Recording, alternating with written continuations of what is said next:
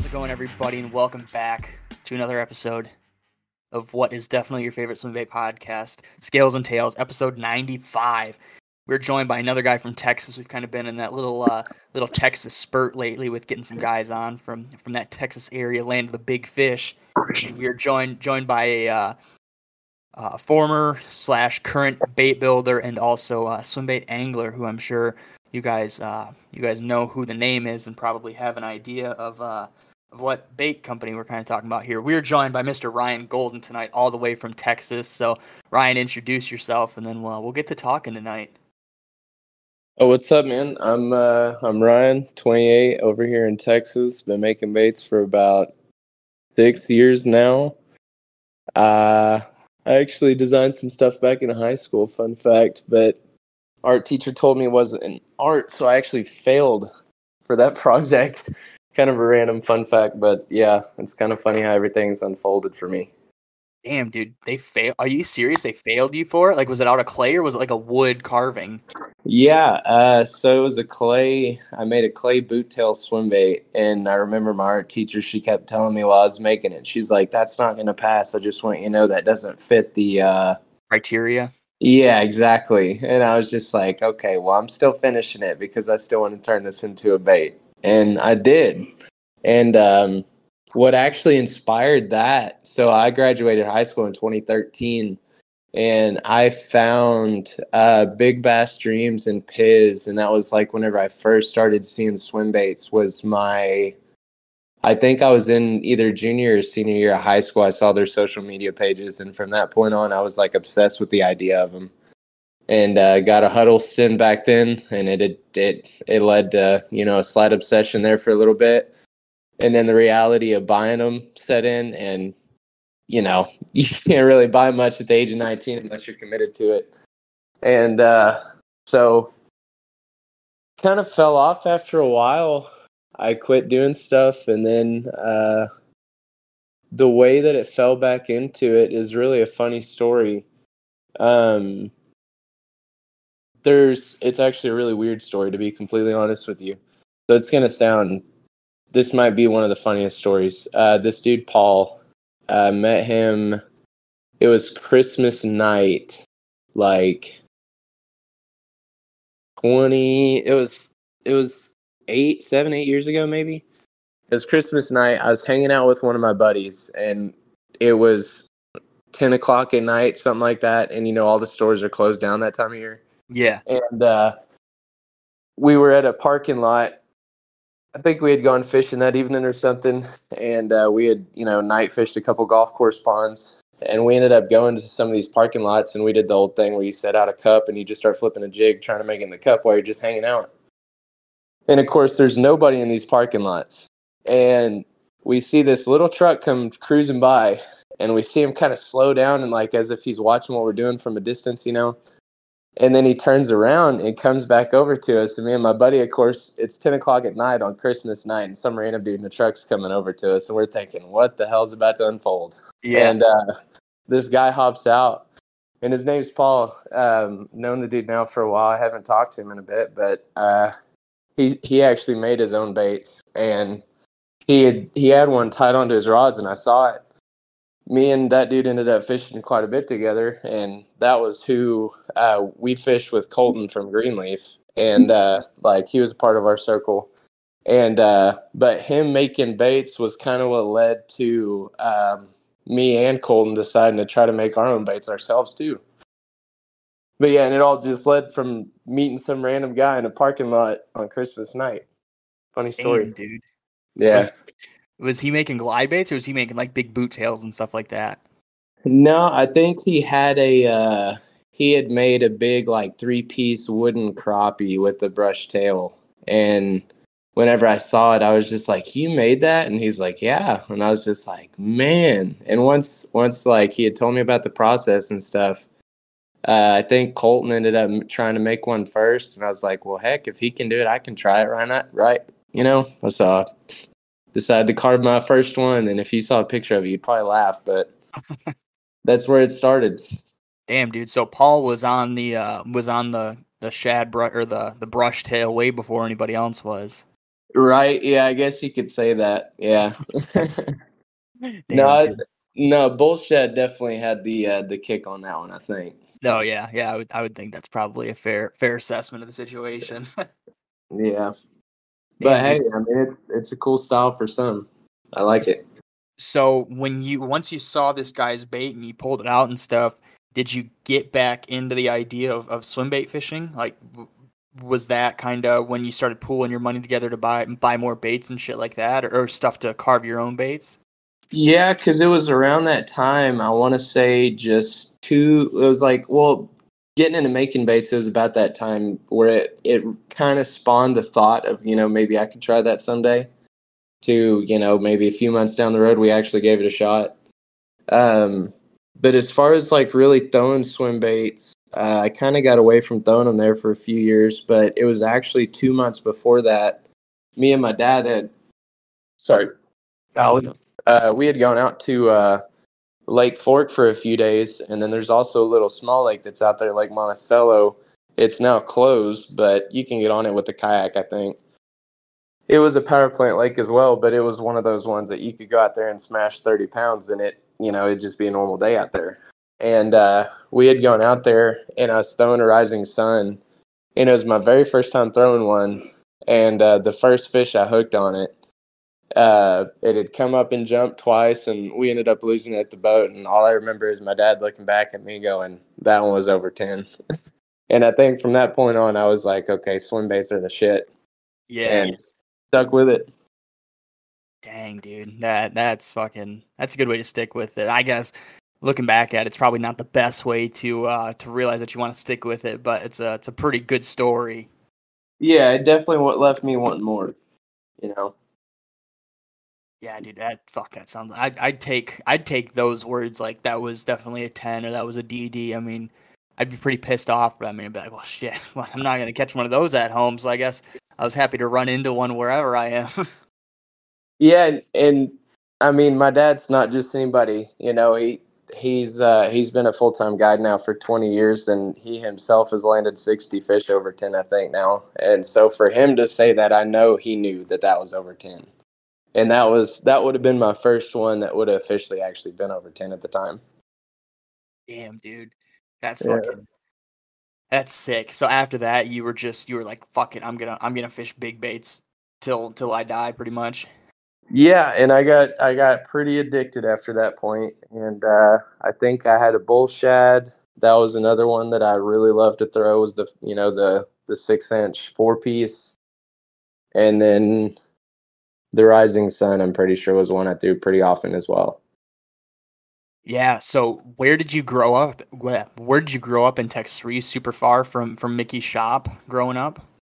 He's over there at Lake Fork, and I'm an hour west of Dallas and Fort Worth area. I mean, 30 minutes from Fort Worth, but it's a pretty good drive over there to where he's at. But I didn't see none of his stuff. As far as I never went in his shop or anything like that. But the local tackle shops was where I did buy. I'm pretty sure that's where I bought my first ones. Dang, dude, that's crazy. Yeah, What? those. Go ahead. Oh, I was just gonna ask, what year was that? Like when you got into it, when you lost that big fish. Uh, 2015 maybe. Yeah, about 2015. Dang, dude. So I was 14 at that time, and it would have been like another 2.5 years until I got into swim baits. That dude, that just seems so long ago. That's so crazy to reminisce about that. I mean, it probably feels a lot longer for you rather than me, I'm sure. But damn, Yeah, it's been a minute. I guess I could comfortably say that I've at least been in the swim bait realm for 10 years now. Maybe dang. not completely addicted to them. I think the addiction started about that time I lost that fish, though.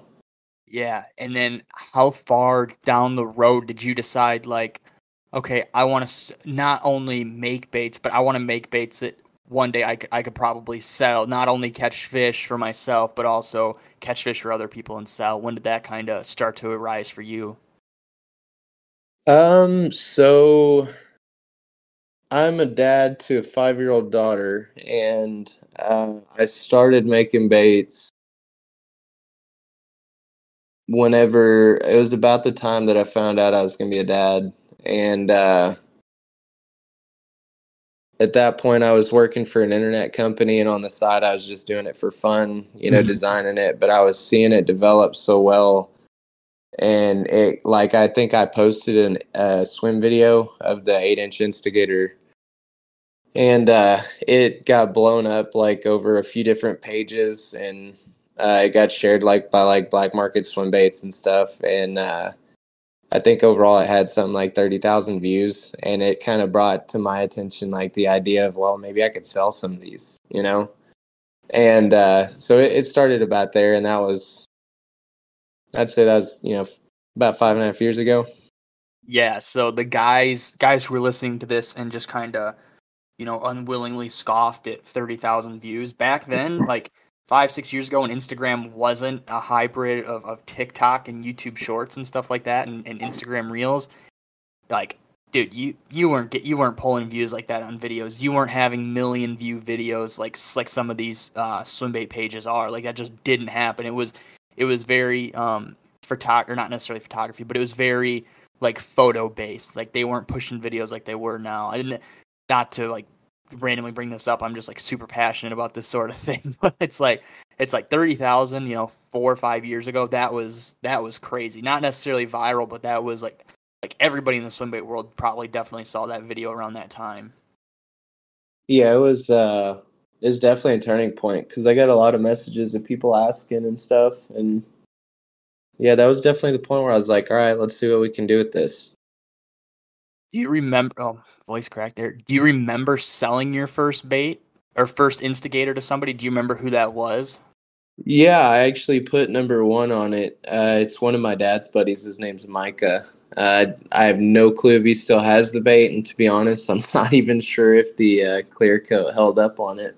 I had made and given out some prototypes and stuff like that before that, but like the first official one that I sold was to him. Your favorite swim bait podcast is now proudly sponsored by Leviathan Rods. Leviathan Rods is a Texas-based fishing rod company that's handcrafted and uses high-end, made-in-the-USA rod blankets. Every sale from Leviathan helps support foster youth and their families. With Leviathan Rods, you're not only going to feel a difference, but you're going to help make a difference too. Friends of the show will also get 20% off their rod purchases by using code SCALES20 at checkout. So whether you're fishing a depth 250 or a square bill, make sure you're using the best rod choice out there, Leviathan Rods.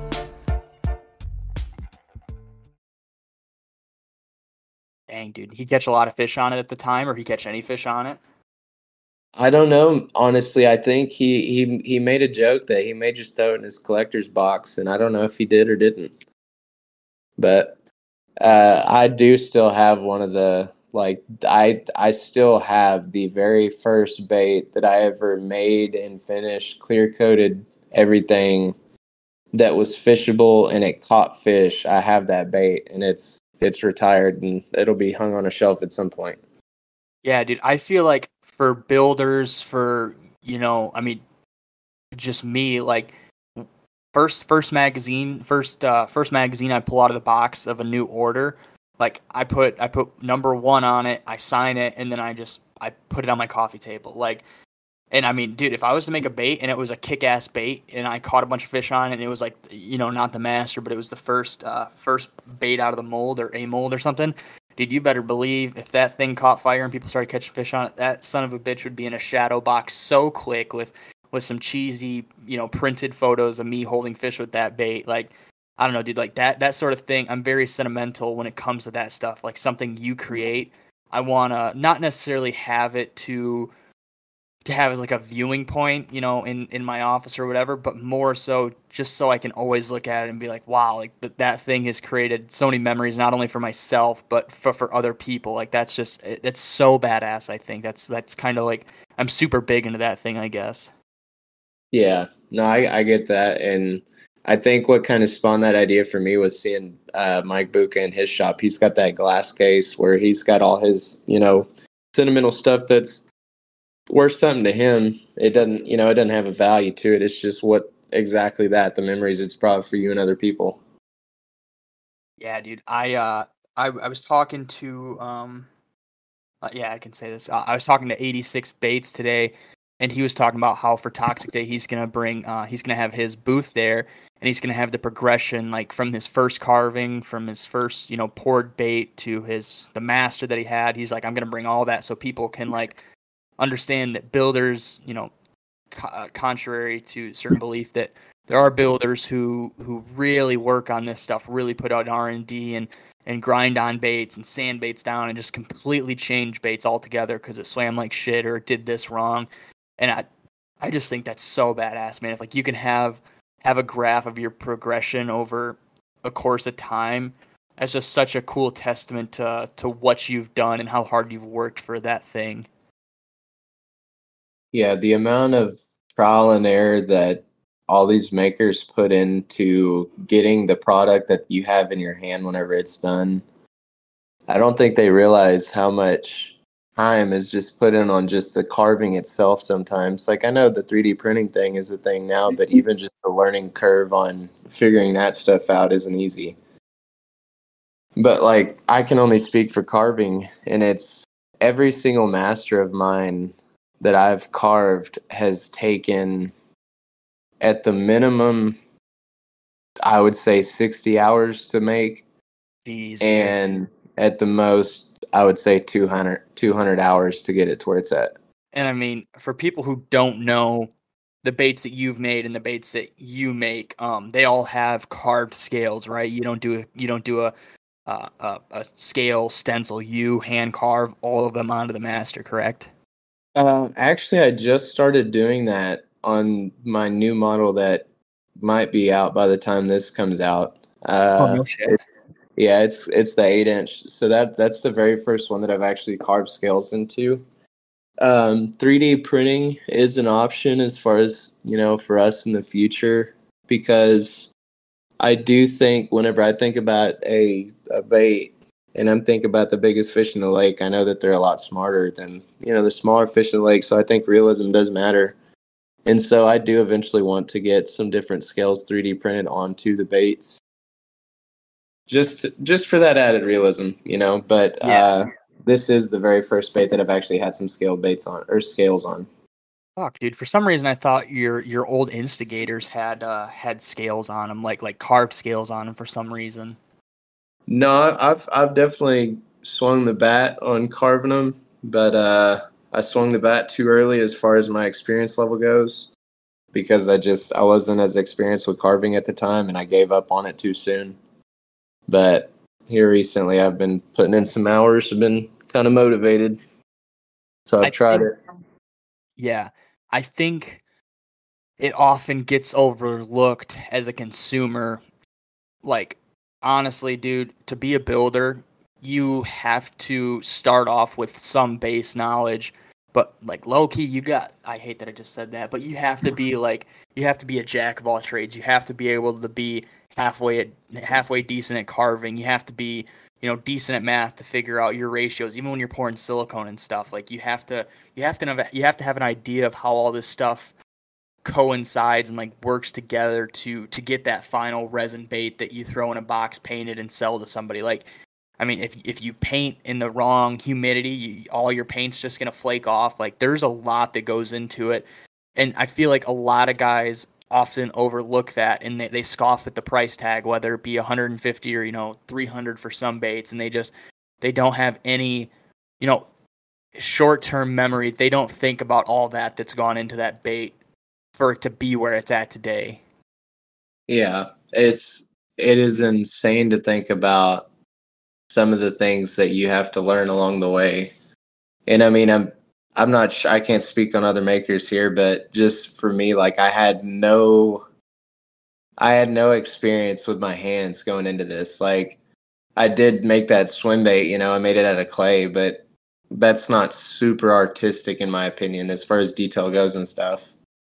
But the learning curve of all of that, like figuring things out, I think bait making has taught me so much just about life in general, about pursuing a goal and knowing that your end goal is just making it better each time.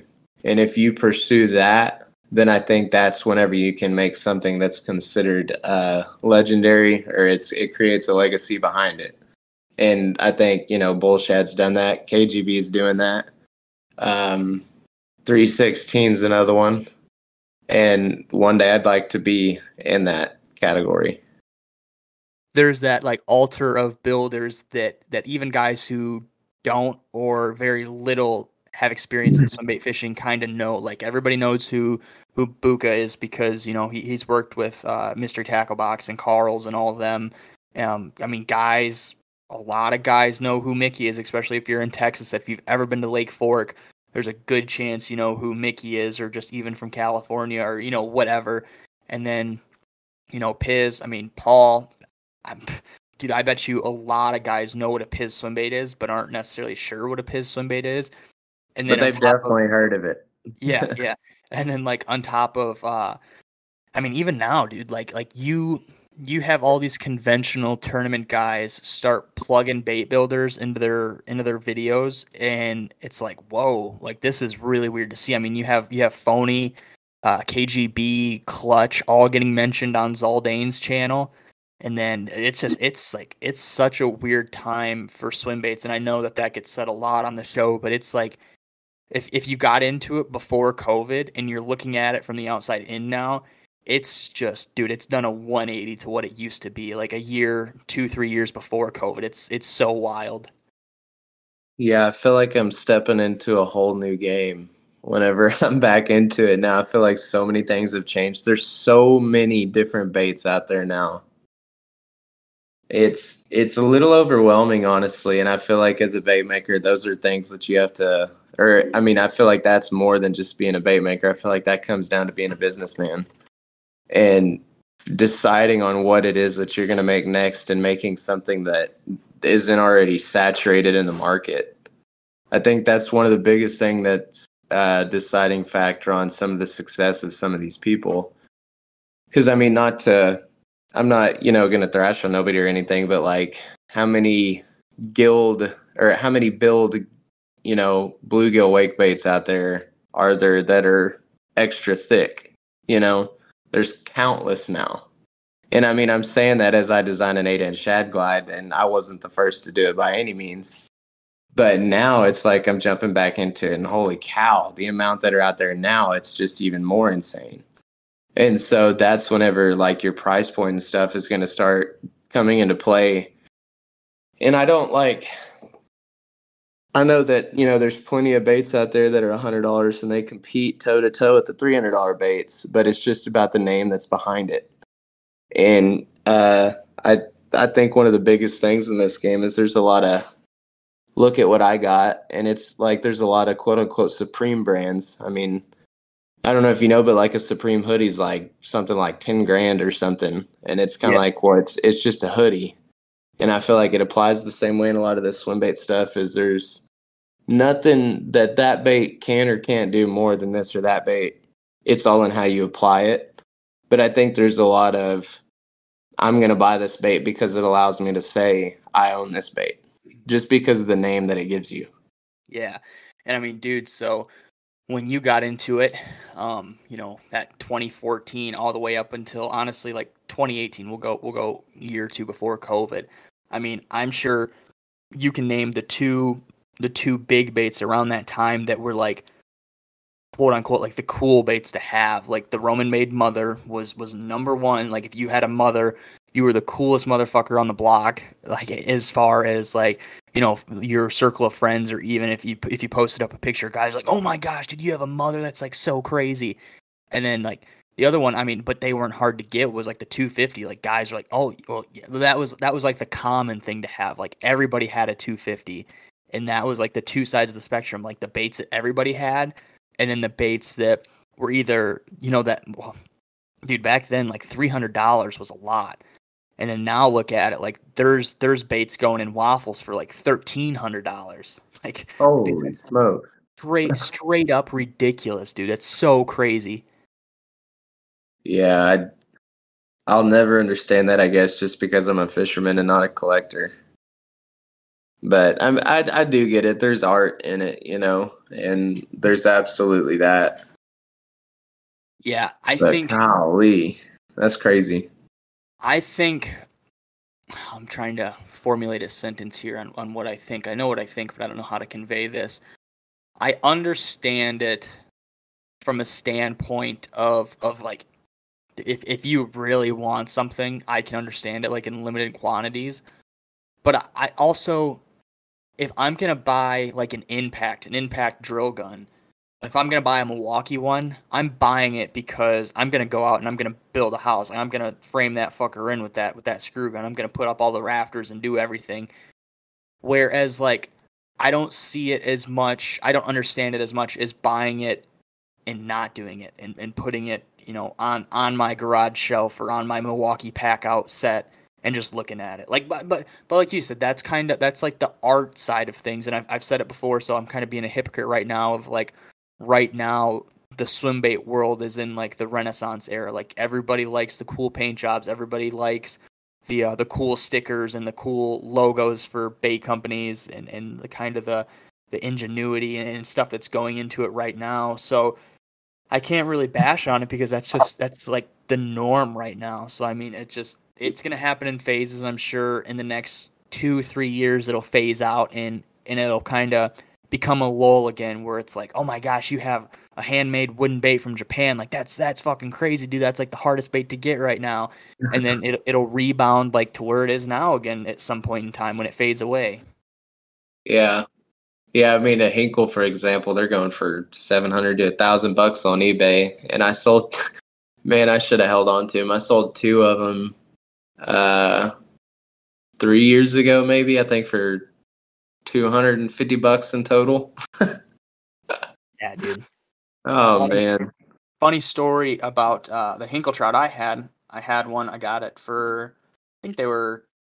It was right around 2018 where he kind of bumped up his prices a little bit. I think dads were 160 and trouts were 180. So I bought it, caught some fish on it, had it for a couple of years, and then when I got out of fishing and I got back into it, I actually had sold it because I'm like, I moved. I wasn't in an area with super big fish like I was at home. I wasn't really familiar even with what the fishing was like down here. But I'm like, I don't need this thing. Like I can buy a rod and a new reel and I'll be happy, or at least buy a new rod or new reel.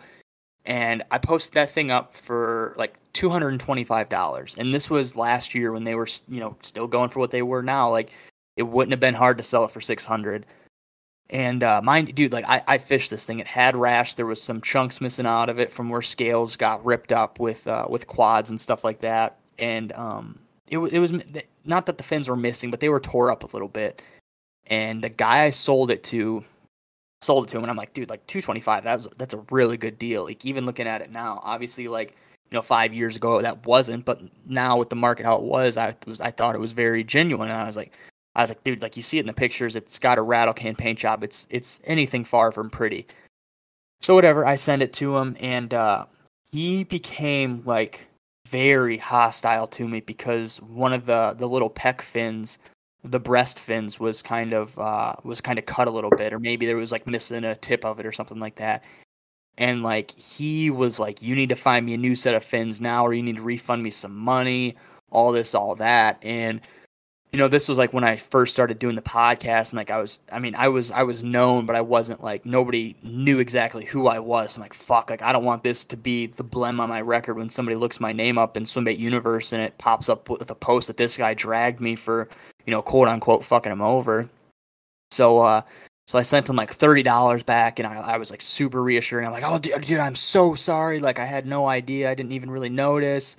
I was all kind of I was also kind of gaslighting him. Like I was like, "Oh, dude, like I had no idea. I didn't even know it was that big of a deal. I'm sorry." So like, and I was like, "I'll keep an eye out for some new fins." And I was like, "Well," I took initiative and I made a post about fins. Obviously, at the time, nobody had fins, so I knew nobody was gonna respond. And I'm like, "Oh well, dude, like I asked. I haven't really heard anything. Sorry." And then I and then I started telling people about that, and they're like, "You really let that guy like strong arm you like that?" I'm like, dude, I was fucking scared he was gonna like post me as some scammer or something on the forums. Like I was trying to cover my ass there. I don't think I've ever told this story before, so it's kind of funny because there's only a couple people that know about it. But yeah, it was that was just that was like where it opened up to him, like, whoa, like maybe that guy wasn't gonna fish it. I don't know. I thought he was going to, the way he made it sound and stuff. Yeah, if you're not a name of somebody, you gotta be careful. You might get canceled. Yeah, man. Oh, cancel. Gotta love Yeah, that. yeah. I've been there. And so we can kind of dive into this a little bit, and you can kind of elaborate on some stuff that people probably don't know about. So, like we said before, and if somebody heard your last name and hadn't put two and two together, you were the guy who started up and obviously ran Golden Baits a couple of years ago, and I mean you had the 6 and 8 inch instigator, right? Yeah, I had the 6, 8, and the 8 inch, and then I made the Hellion, and I made the Gremlin. I made the Thug, which was like a 4 inch topwater walking bait. I didn't make a bunch of those. I made a crappie at one point, which was the Rogue, and then I had a wake bait that I had made as well. But yeah, Yeah, I ran Golden Swim baits for about 4 or 5 years, and I reached a point like I was super obsessed with it. I loved doing it for about the first 2 years, and at some point my work started to reflect that I wasn't as into it as I was before, and it was simply because I started doing it for the wrong reasons. It was no longer about the passion of it. It was just about making a paycheck because it was my full-time job, and I got behind on some orders, and I had people post about me, and I handled it professionally at first, where I did I'm sorry about the issue, we'll get you taken care of, and I tried to be the nice guy, and I did that for a little bit, and I mean, it's completely my fault. I'm not saying I did anything right by any means, because I was slow, and I was just the place I was at in life at that time. I just was not a happy person. I was just very, depressed, and I was kind of overwhelmed with everything. And yeah, life just was a little rough at that point. But it definitely started reflecting in my business, because I just kind of reached a point where it was no longer like, I'm gonna say what makes you happy. I'm just gonna kind of tell you to kick rocks. And I started doing that, where like I didn't let people strong arm me, and didn't handle it in the right way by any means. I mean, I should have been nicer to people. But I got the post made about me and stuff, just saying he's taking forever, he's making excuses, it's taking weeks, but I always got people their baits eventually. And I think that was what frustrated me, is like people would make these posts thrashing me, but they would never follow up with the post of, hey, I got my baits, or they'd never comment on it saying that they got their baits. So it's just left at me getting destroyed. And there's other companies out there. I'm not going to say any names, but like there's other companies that have been around a lot longer and more established, and they never get talked about. And whenever they do, it's just part of it, man. You just got to deal with it. You'll get your bait in a year or two, and it's okay for other people to do it, but at the time it just wasn't okay for me. And like I said, I didn't do anything right by the way I'd handled some situations, because I just reached a point where I lost that mindset of the customer's always right. I said, I'm not Amazon, yeah, like I can't make everything happen for you hand and foot. I'm one person. I'm doing everything. yeah, But dude. it's different now. Um, I have, sorry, I didn't mean to interrupt you there, man. No, you're good. I have two business partners now, and funny, neither of them are into fishing at all. And like, not like we are anyways. I mean, they'll do it, just like the average Joe, but they're businessmen, and so they they're definitely helping me keep up with this. They're making sure that I'm happy just doing the design and the everything, and they're gonna help me grow this very big and help me keep everything straight and narrow. And I'm very excited for what the future holds with this. Yeah, man, that's super awesome to hear. I just I'm not gonna call it a tangent, but there's some stuff that I want to talk about. You had said that you kind of weren't, in the right headspace and stuff, and I think one thing that a lot of guys, oh man, is just get me canceled. A lot of guys always talk about like mental health, like, oh, June's men's mental health month and stuff like that, and yes, like yes, obviously guys always check in on certain people and stuff like that, but it almost feels like that gets dropped because you're a business owner or because, somebody ordered something from you and they're waiting. Like, and unless you post about it publicly, it kind of goes under the radar between a customer and a buyer, I feel like. So, unless somebody posts like, oh, I had a family, something happened within my family, whether it be a death or, a separation or whatever it may be, you have to be like very open about it as a business owner or as a bait builder, or, as an entrepreneur. I feel like in probably everywhere, you have to be super open about that stuff because I don't know if people really, I don't know, maybe they don't think of you on the same level as like a normal person because you're offering a service to them. And so they're just like, oh, well, this cocksucker hasn't sent me my bait yet. Like maybe instead, and I mean, I'm not going to say that I wasn't, hounding builders, like Hinkle when he was a year late or anything. I'm obviously human just as much as the story that I'm talking about, but it's like guys are so worried about, hounding you on where the tracking is, and they're not just like, hey, what's up, man? Like, hope everything's okay. Hope you're doing good. If there is anything going on, maybe I can help at all. But I was just checking in, just to see how my bait's going. Hope you're doing good. Like, you get that message.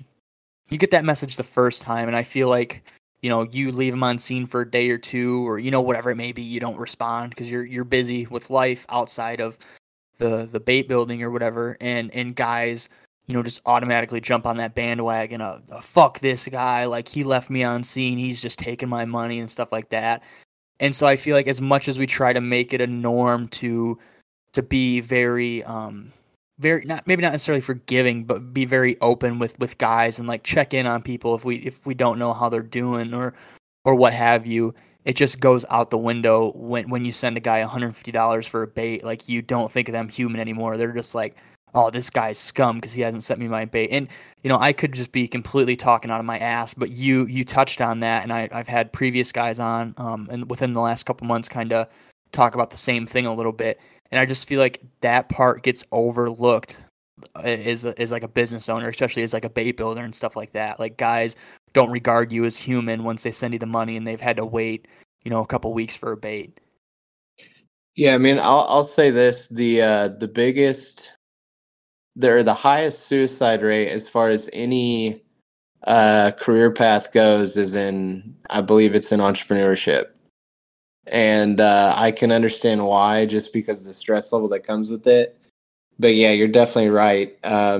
Whenever whenever you have somebody's money, you can't be sorry. You're just supposed to be better. And that's one thing about it. And it's like there's definitely the people out there, and they still support me to today. And like, I know that they'll be buying baits from me from the first drop. And they're the people who were there that were, nice, and they were courteous and considerate, and they would just check in, just say, hey man, are you okay? Like, is everything cool? Like, they'd check in, just say, hey man, keep it up. And it was those people that kept it going. But it was the cancel culture that definitely kind of ruined it. Like, that was what made me just want to step away from it, was just because it just got to a point where, like, I need to make myself happy before I can make anybody else happy. And at that point, I myself was not happy. So how was I supposed to make anybody else happy? You know? Yeah. Yeah, man, it's just a super slippery slope for that. Like, it's very interesting to talk about it because, as far as I know, this doesn't get talked about. Like, the men's health thing gets talked about, but not into the realm of our things. And like, when I mean, when a guy's having a tough time, it's because he posts about it on his personal Facebook. Like, could use some prayer or just whatever it may be. And like you said, once somebody gives you the money, that's kind of out the door.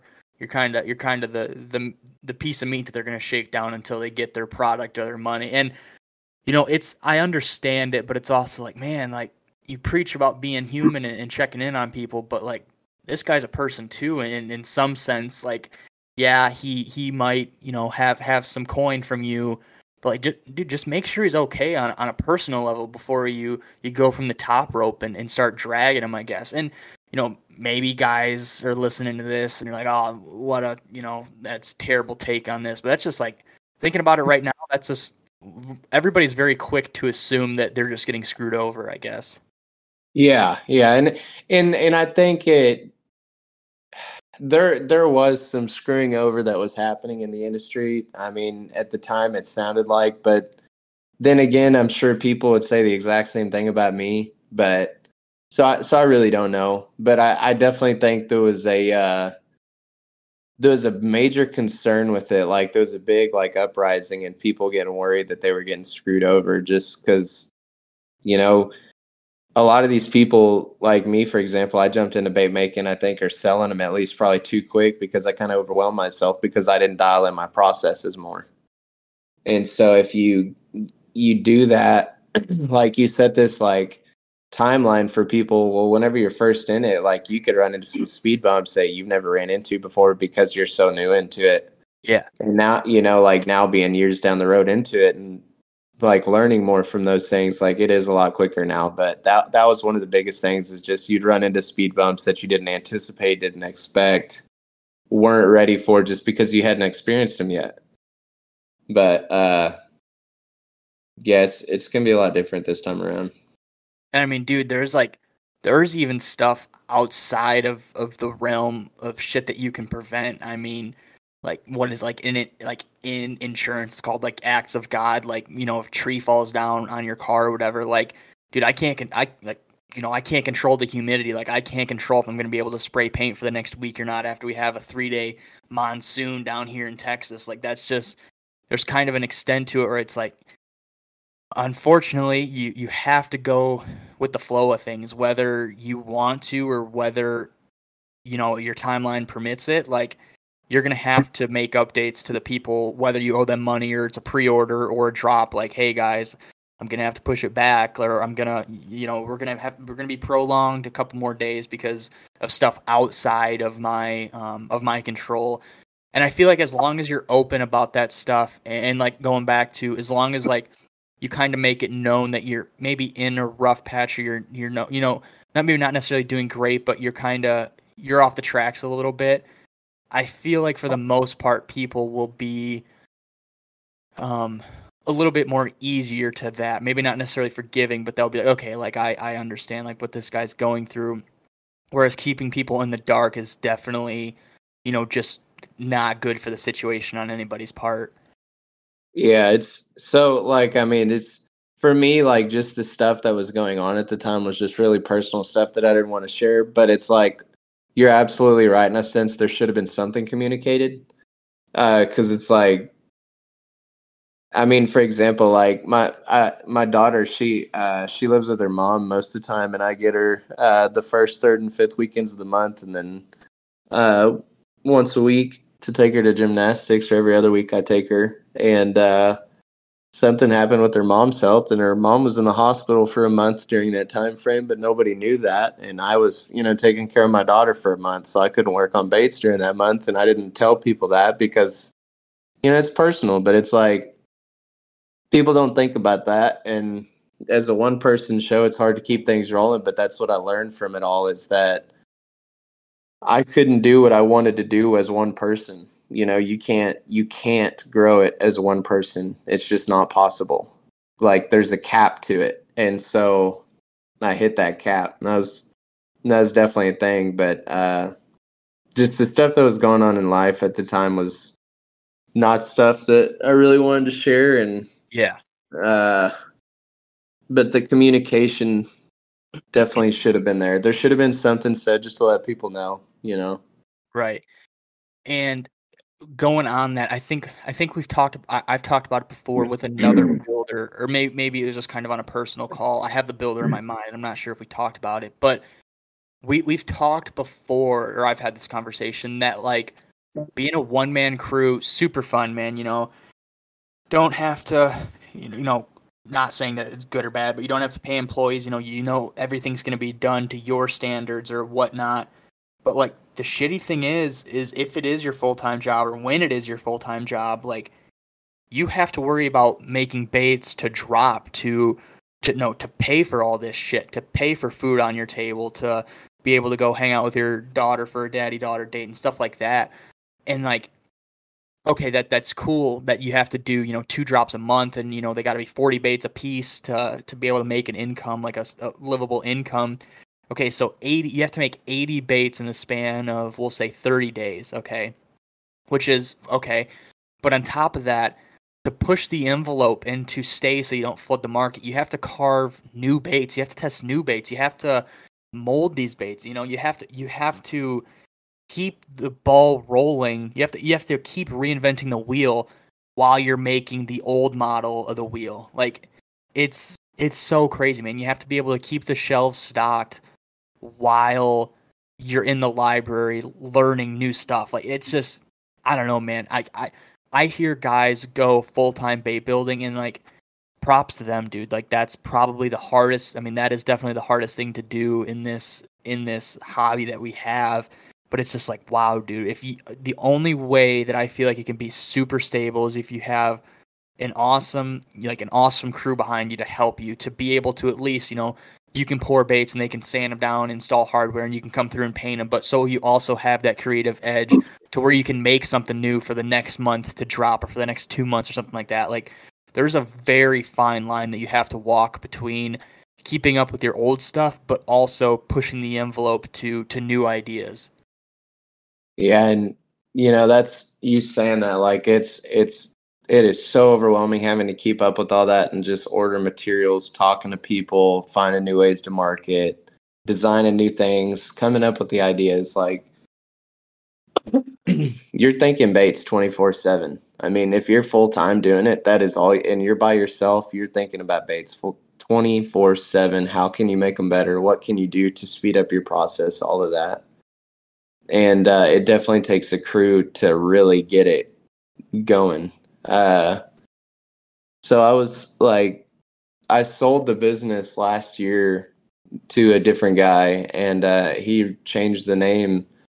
And I think it's funny to me now because like he said that he couldn't do this if he didn't have me, and his wife helps him too. But like he said he couldn't do it without me because like he understands how overwhelming it is and like trying to come up with the new designs and stuff.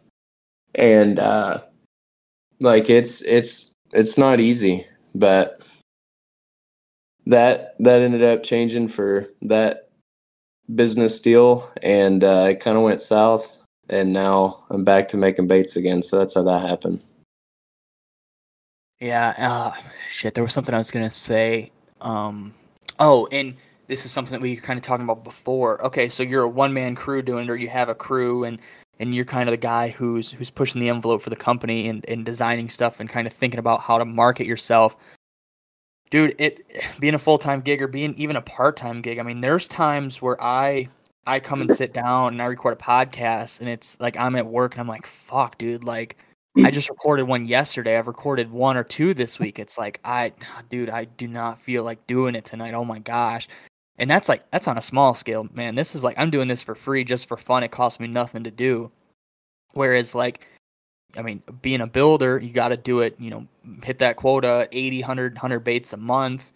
Like you have to do it. Like burnout is a thing, but if you want to have a house to live in and food on your table, burnout's not a thing. Like you have to fucking do it whether you want to or not. Like you got to just wake up, grit your teeth and clock in. And that like going back to like the mental health thing, I mean, dude, that literally wears on you until you fucking break and you're like, I don't want to do this shit anymore. I'm going to get a real job. I'm going to go fucking work retail because I just can't stand doing this right now.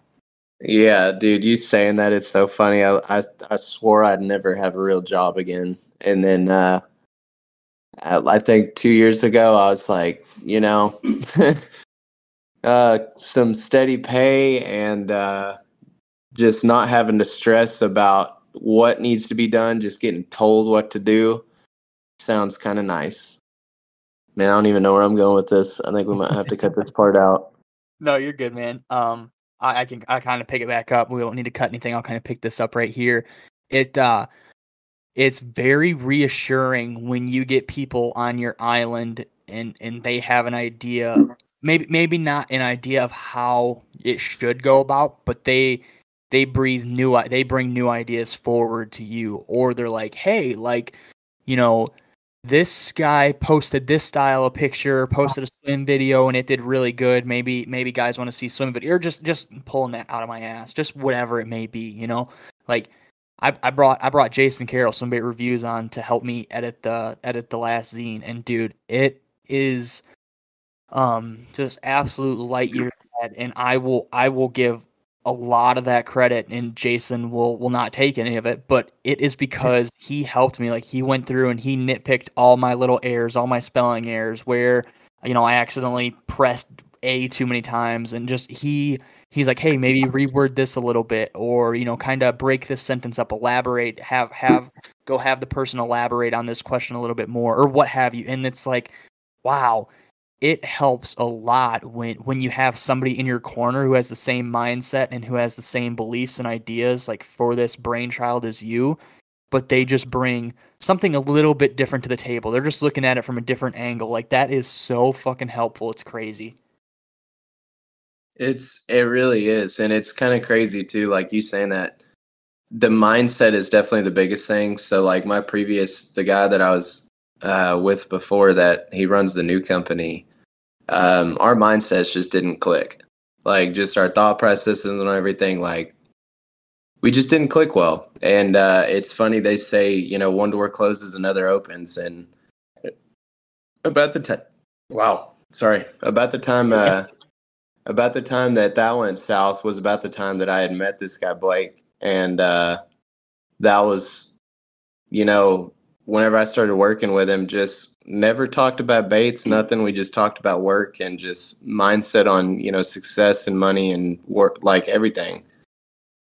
And I started to realize, like, I really like clicked with his mindset, and he had heard me talking to one of my buddies that we work with. He's also a fisherman. I've known him for 10 years, and me and him were talking swim baits and fishing all day at work. And he happened to, overhear us and stuff, and I was talking about possibly getting back into it, and he's like, he heard me talking to my buddy about it, and he's like, man, I kind of want to know more about it. And that's kind of what led to it, is like, I knew his mindset was meant for business, and meant, like, just everything we think about, we click on, just the thought process behind everything, it works.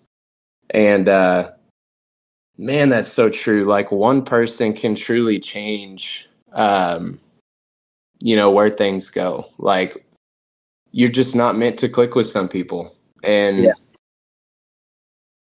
the saying is, your network is your net worth, and birds of a feather flock together. And I think that's going to be my mindset going through all of this. Yeah.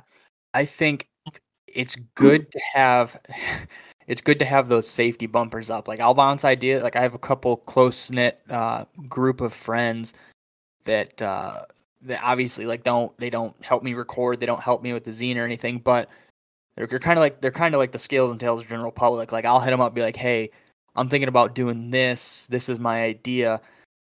This is an idea for an article. And they're like, oh, yeah, yeah, yeah, like, that makes sense. They're like, okay, well, what if you kind of looked at it from this point of view, or did it like this, or had this person write about this? And it's just like, wow, okay, like, that's something that I didn't think about. And just having somebody to kind of bounce this idea off of, look, we're already off the ground with the idea. And that is literally the most helpful thing ever, dude. Having people in your corner that you can rely on, that maybe don't share the same brain waves, but they know the common goal and they want to get to the finish line with you. Yeah, dude, you saying all that, if I don't know if you read or anything, like, any books, but a book I highly recommend for just business growth is Think and Grow Rich. And in that, it talks about, there's a chapter that's on what's called the mastermind group. And basically, it's a collective group of people that, because one person doesn't have all the ideas, like, it turns into an inspiration of just ideas bouncing off of each other, which leads to such a greater thing. And that's what's being applied there is you have a mastermind group of people who that, you work with and that you bounce those ideas off. And it's great to have that. But I don't know if you've read that book, but I definitely highly recommend it. Dude, it's kind of funny you say that because I have gotten like so big into reading and listening to books, whereas it always had been like podcasts and stuff, which is fine, but like just furthering my knowledge and like my mindset on maybe not even necessarily branding, just like thinking in general, just become like kind of more philosophical. This is kind of taking a weird turn, but like there's a couple books like How to Win Friends and Influence People, 48 Laws of Power, Thinking in New Boxes, Atomic Habits, 12 Rules of Life, Primal Branding. There's another one that I'm trying to think of off the top of my head. I think it's like Your Next 5 Moves is another really good one. Like there's like a handful of books that I've listened to, and it's just like kind of widened my grasp on things. And it's also, like I said, it also makes you think of stuff that isn't necessarily in the realm of swim baits. And it's like, well, why isn't that? Like why hasn't anybody kind of done a campaigning series of videos like this company in the shoe market or in the hunting market, or like you see, you see cool boxing like packaging and shit, and it's like, oh, like that'd be super sick if I sold my baits in a package like that, or if I kind of, or even like, dude, like the big thing like right now that I've been drawing like a lot of inspiration from, separate from the books, is like design work, like just scrolling through on Instagram or on Twitter or just even Pinterest sometimes, and like just seeing stuff, and it's like, whoa, like I could definitely implement that into like, I could plug that into like what I'm going for as a brand. Like, I don't know, man, running a business right now, there is just so many outlets out there and so many resources to look at and to read, and just, you know, just to take in. It's absolutely ridiculous. It's so crazy. Yeah, honestly, you say it's weird that we got on this subject, but this is like truly one of my favorite subjects. Like all I talk about in life, if I'm working, I'm talking baits and business while I'm working. And if I'm not working, I'm either listening to a book, listening to a podcast. The only time I ever listen to music is if I'm focused on a job, like if I'm focused on working on something. But Yeah. I'm a very big advocate now for mental health and self growth. Like that's one of my biggest things that I'm focused on now. Mm-hmm. And I mean, we can talk about something a little controversial. I don't know if you'll want to cut this out or not. But talking about mental health, for example, this this is something completely out of left field. So if you want to cut it out, I get it. All right. But magic mushrooms. Have Yeah, you? like microdosing. Yeah, and even macro dosing, dude.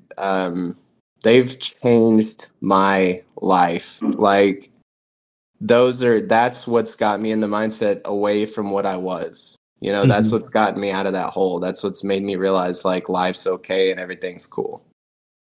And but I don't know if that's something you want to keep out of No, your yeah, pot dude, or yeah, not. no. But So funny enough, there's a couple very creative people I talked to, and I was on the phone with one of them a couple weeks ago, and they were like, "Wow, dude, like you are full of ideas and stuff." He's like, "Have you ever thought of like, just taking like anything, whether it be microdose or, smoke?" Dude, I'll be honest, straight up, I haven't even smoked weed before. 22 years old, never smoked weed or nothing. People probably think that's fucking crazy, but like that was just never really my outlet. I grew up around it and I never got into it. But he was like, "Wow, dude," he's like, "Have you ever thought of like microdosing, like 2 or 3 times a week or anything?" He's like, "I bet you could come up with some like absolute, like you could just expand on these ideas you have." And not gonna say that like I'm definitely not opposed to that sort of thing. Like I think it's super badass. I've always been intrigued with it, especially like the last 2 years. But it's like I don't want to do it and then, not get anything out of it as far as like being beneficial to me.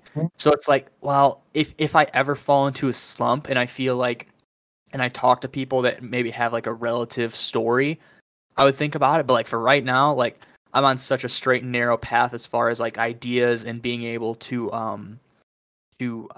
what's the word here? To get that stuff done in like an effective manner, and figure out how to go about it. It's like I think I'm okay with not trying them yet, or maybe even ever. Like I don't know. Like if it ever comes to that point in time where I think it could be beneficial, I would totally be down. It's just like I don't want to, maybe not necessarily screw myself, but I don't want to take 3 steps backwards from where I'm at now, I guess. Right. See, and that's like anytime I've ever talked to people about this, like I'm very open about it because I believe in it. Honestly, that's what it comes down to. I just believe in it. And just from personal experience, and like I've had this conversation with some people and family, even I've had this conversation with them and I brought it up to them and they were like, I don't care to hear about it. Like as soon as I said something, Yeah. and my argument to that is so like you're gonna listen to stuff like and it's just based off the stigma of just it falls in the category of a quote unquote drug. Yeah. And so it's like it's just gotten a bad stigma, but I don't think that there's anything negative to get from them if you go into them with a good intention. Yeah.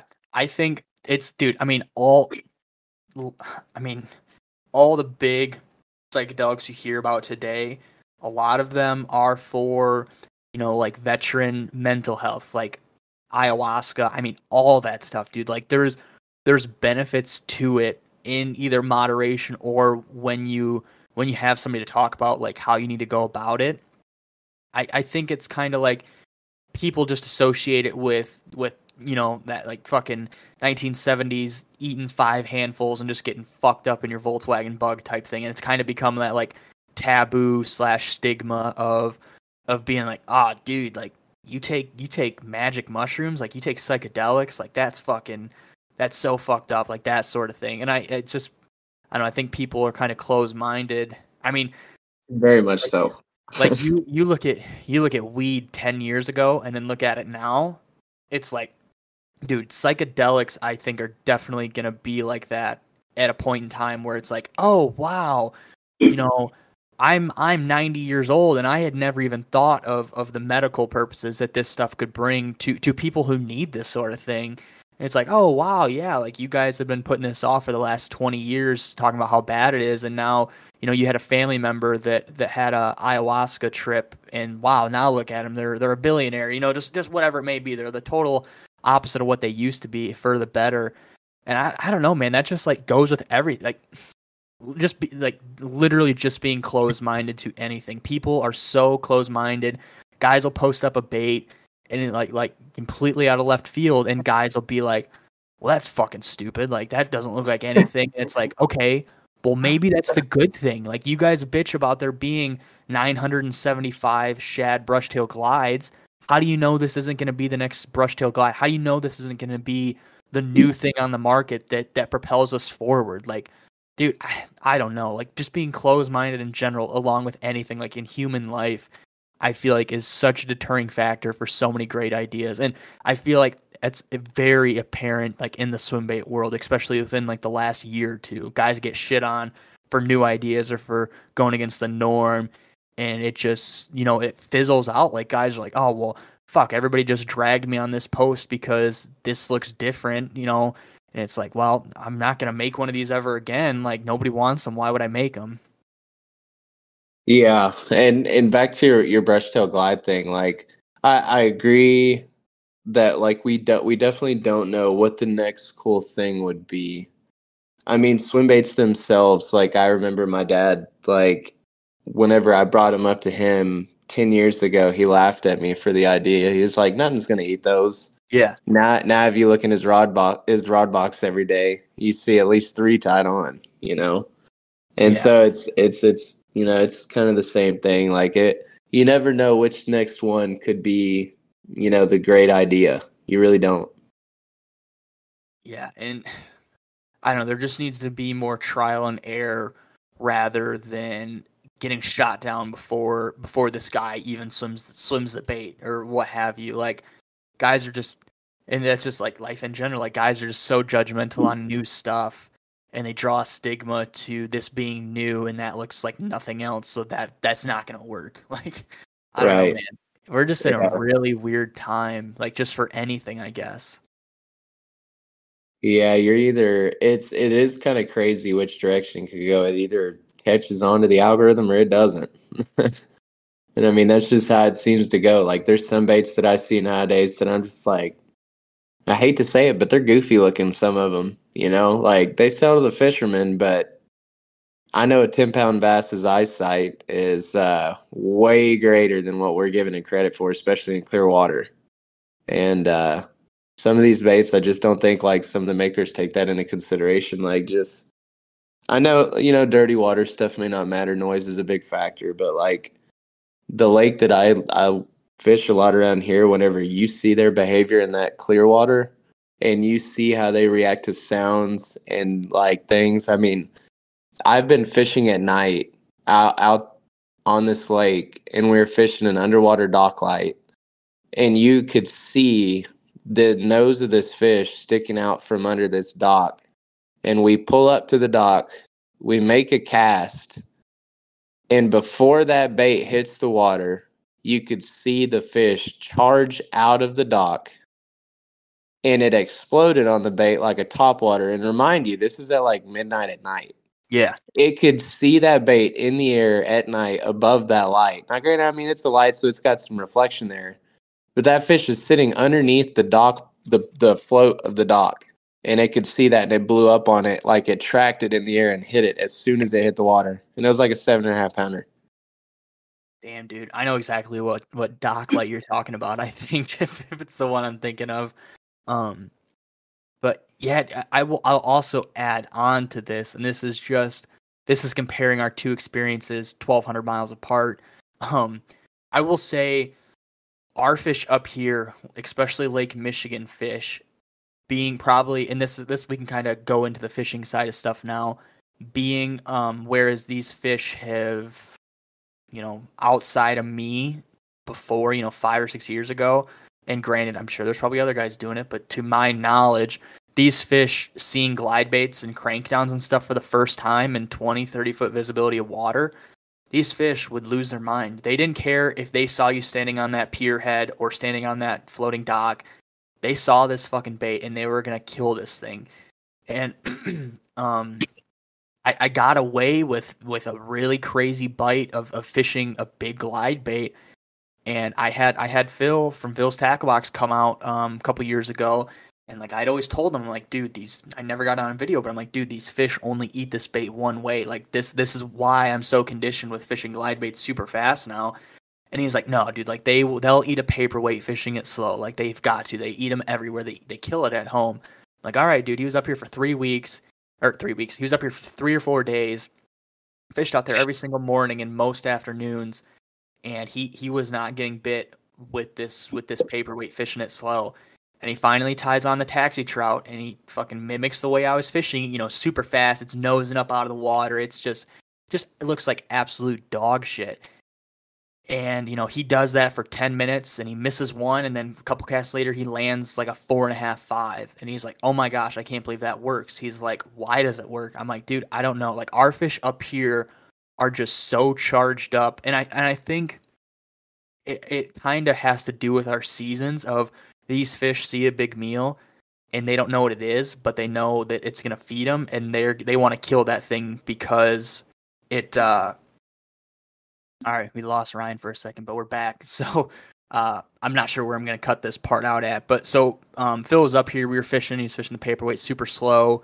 And I showed him that you had to fish very aggressive if you wanted these Lake Michigan fish to come up and eat. And he didn't believe me, and he finally kind of started to implement it. And he caught a fish, and he's like, wow, why does this work? We're talking 20, 30-foot visibility.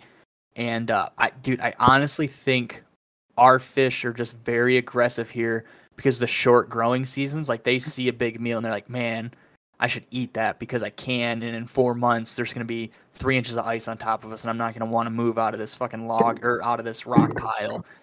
And dude, I don't know, like we've got very respectable fish, like respectable fish as far as like northern strain and being on Lake Michigan. And dude, I don't know what it is, but I just think northern fish are way more aggressive than southern fish. And people say it all the time, and I take no offense to it, that northern fish, it's way easier to get northern fish to bite.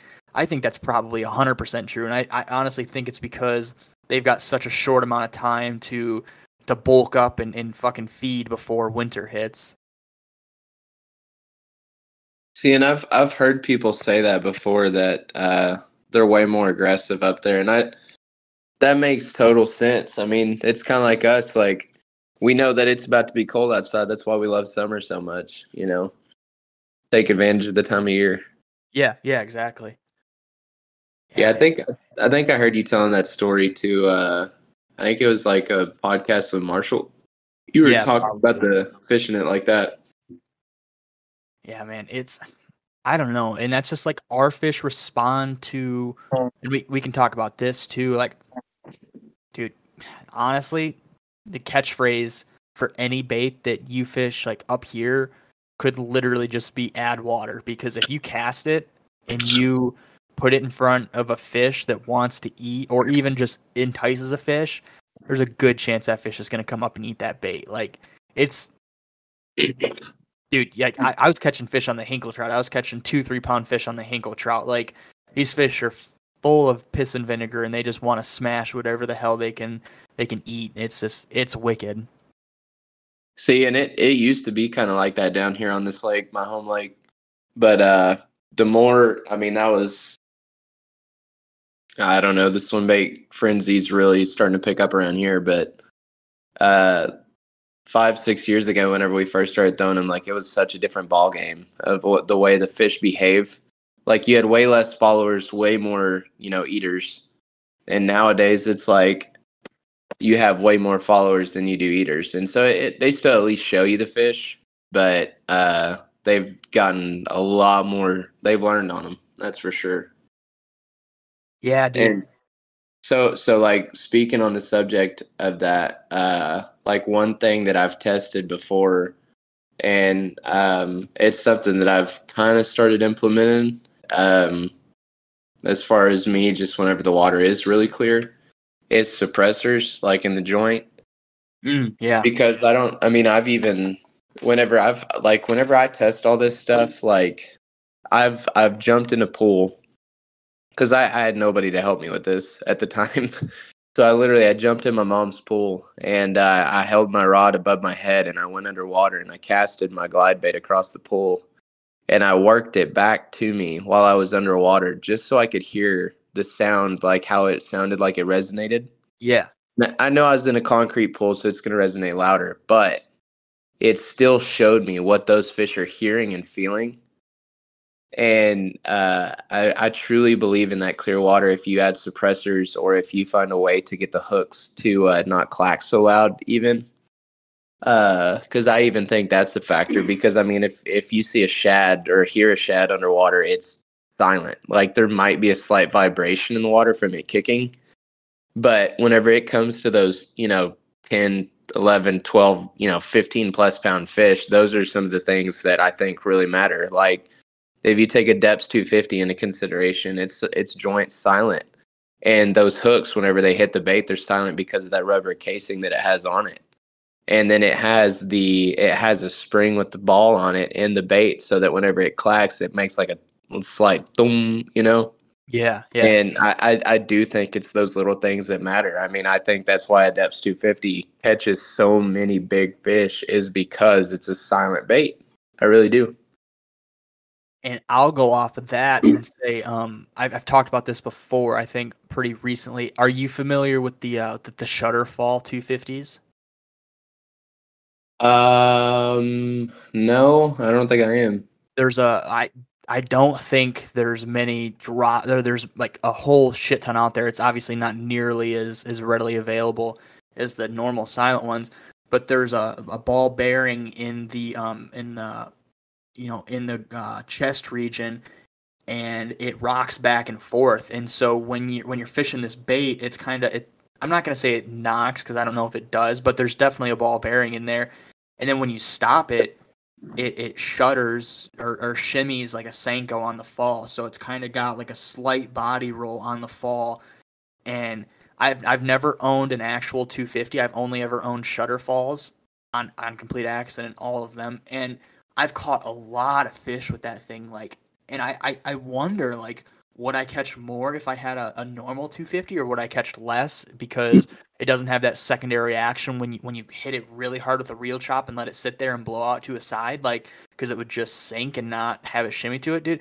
It's like there's so many like variables, whether it's super big or on a minute scale, as far as like adding bumpers or putting actual scales on or just painting a stencil on because it moves the water differently. Like, dude, there you could literally, I would say, drive yourself crazy trying to create a big fish bait, because I don't think you would ever be content with what you come up with or what you mod to a bait. I think Matt Lures is about as, realistic of a big fish bait as you can get. Like he's probably who I look up to the most as far as like quality looks, just what is going to catch a big fish in my opinion. Just because whenever it comes to that clear water, you have to be as real as possible if you're going to get those teeners to eat.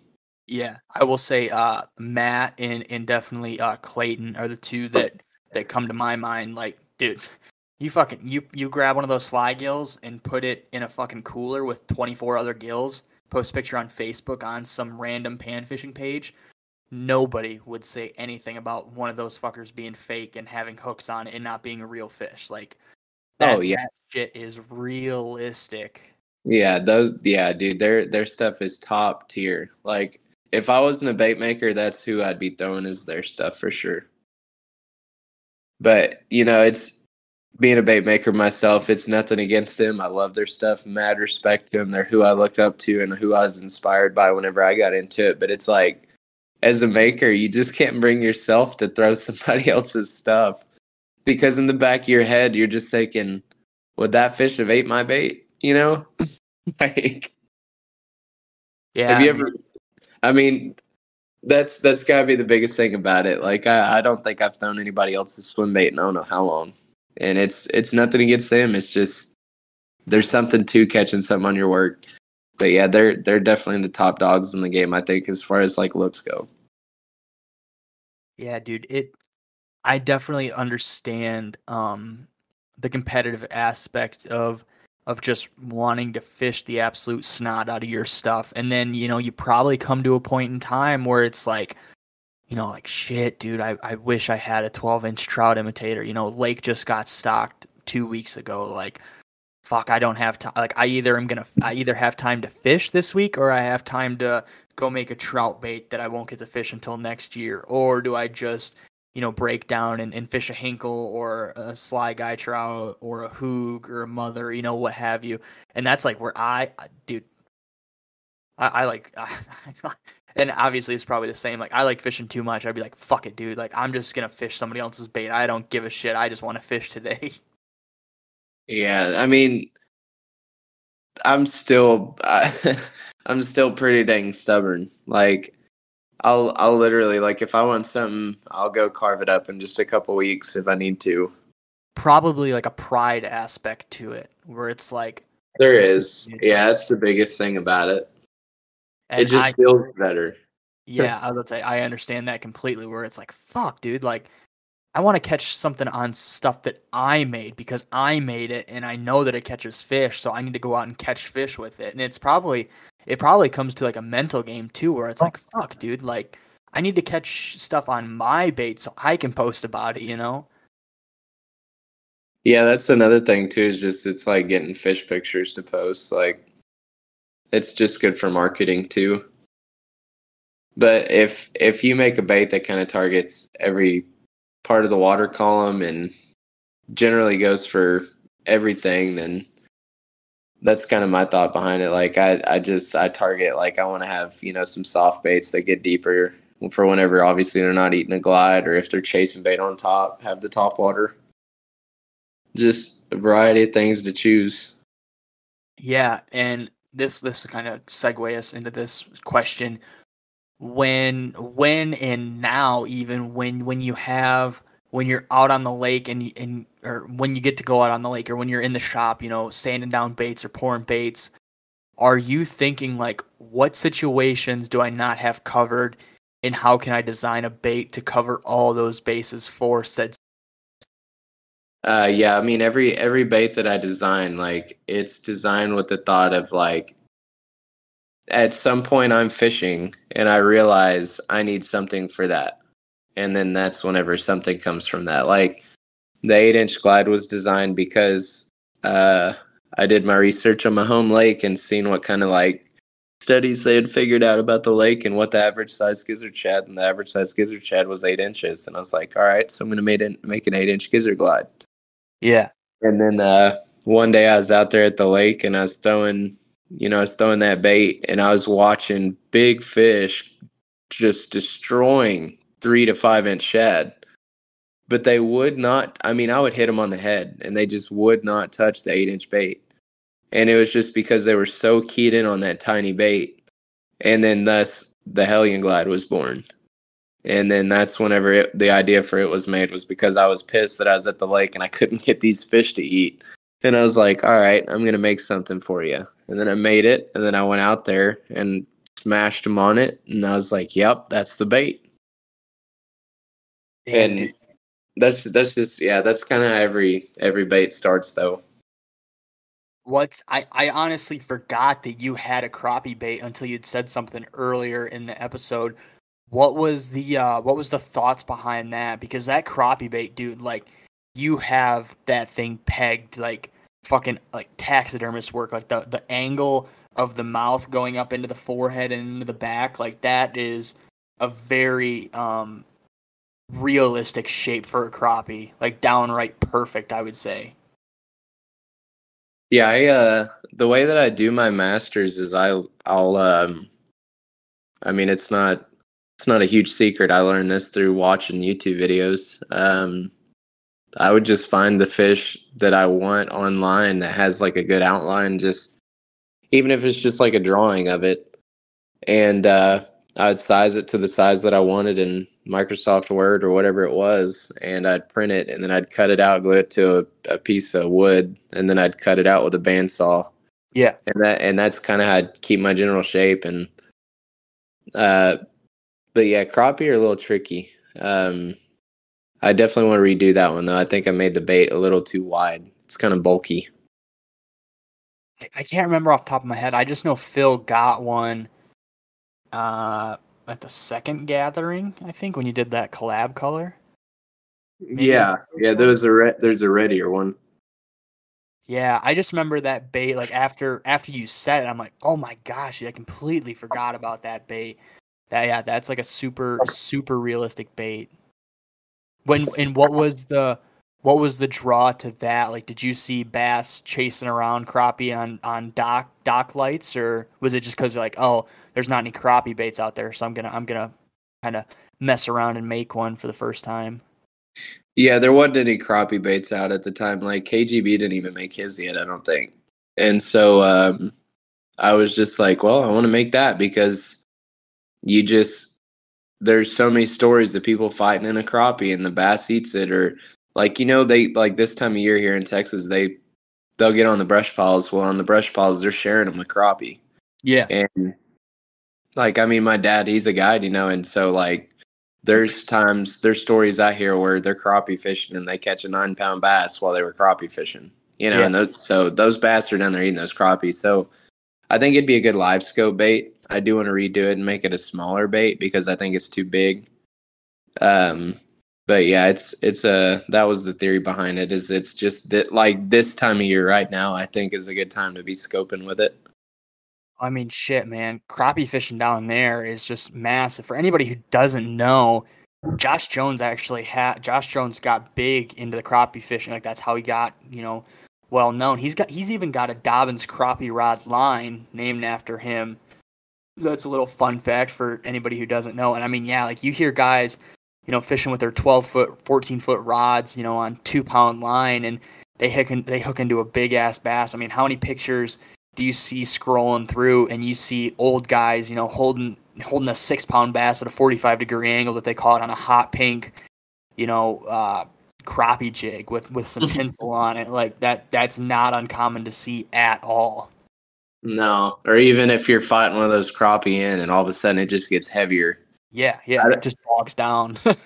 Yeah, I honestly, I think what it was for me is I was watching. There's a video of Greg Hackney. He's crappie fishing, and he hooks a crappie, and then like a bass eats it, and it ends up being like a 10-pound bass.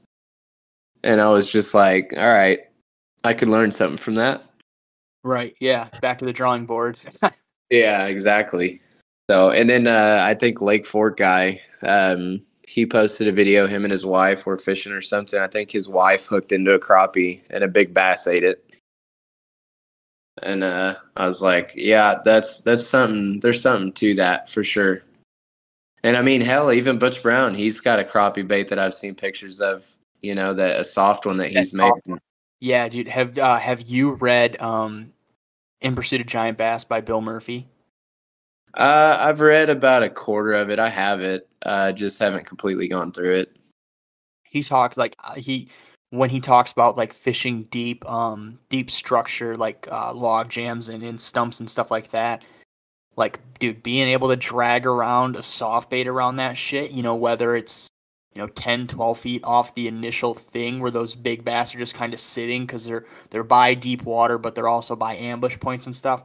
Dude, I bet you could put together a bag fishing a soft crappie bait around areas like that. Like, just absolutely have phenomenal days where probably if you have live scope, maybe they're not reacting on cranking down TKs and K9s and big crankdowns past them or sinking down glides where they just want to see a little crappie bait jumping around on bottom that they can just turn around, eat, and fucking just post back up by the deep water. Like, man, dude, that could be lights out. Yeah. Oh yeah, it could be nuts. And I honestly like I think there's something to like have you ever thrown the Savage Gear line through the trout and the shad that they have? I have not, no. Man, I'll be honest, I think there's something to those. Just because I've thrown the trout quite a bit out here and yeah, the trout I've thrown a lot and I fish it like a dead twitch where you just throw it out there and just work it slow. But Mm-hmm. I kind of I there's something to that. But the reason being is because the action of the bait. Like if you see them swim and you compare it to a real shad in the water, I mean it's pretty identical. They're just extremely fluid. They're dead silent. They're soft, so the fish hits it. It's not gonna question that it's real or not, or it's Mm-hmm. way less likely to, anyways. Yeah. But I think something along those lines is going to be the next kind of revolutionary bait. Yeah, I will say um Buka Buka and Ketchco just came out with those soft baby gills. Yeah, I don't know if you saw those. I bet you those will be maybe not necessarily the hot thing, and probably, I mean, realistically, if Ketchco's making it, it'll probably get overlooked by some swim bait guys, even if it does have Buka's name on it. But I bet you that just catches some big ass fish whenever that drops. Whether I don't know if they're out yet now, but I bet you people catch some serious fish on like some really heavy grassy golf course ponds and just anywhere, dude. I feel like that is probably a hell of a design. yeah. Actually, I did see this. I saw the shad one. I didn't see the gill one, but his shad one, yeah. I saw that. That's a great design. Maybe we're talking about the same thing. Maybe I'm just on. Maybe I thought it was a bluegill, but it's a shad. I don't know. I don't know. No, I mean, I know that he's got the gill design with him, so it wouldn't surprise me. And if he hadn't already posted, I'm sure it's going to come out at some point. I mean, who knows? Yeah, fuck. I don't know, man. And that's like the thing. Like Mike can kind of tinker around and do his own thing because he has a super established brand and he has people in his corner that are helping him out. He has employees and stuff like that where he can make like the trick shatter. He can work on collabs and stuff like that. And that's just going back to like realistically, man, being a one man crew. It doesn't work out. I mean, I'm sorry to it doesn't work out in the long run of things. The wheels fall off historically from everybody who tries to do a one crew thing. I feel like.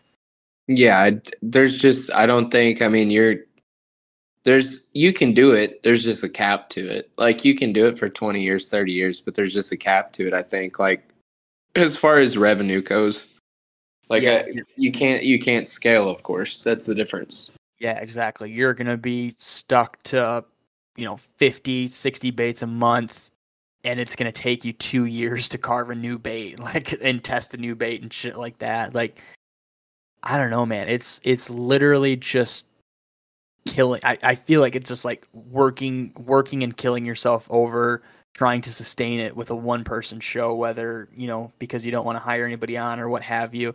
It just makes so much sense to grow, like when you're able to and when it's permitting to grow, because it's never going to be a bad thing. Yeah. Yeah, I mean, I know my goal is to grow and scale. I mean, there's three of us on this team as of right now, and I know that our production's already flowing pretty good. That's so awesome, man. And we can kind of touch on that a little bit if that's something you want to talk about. Yeah, definitely. I mean, whatever you want to know, I'm down to talk about.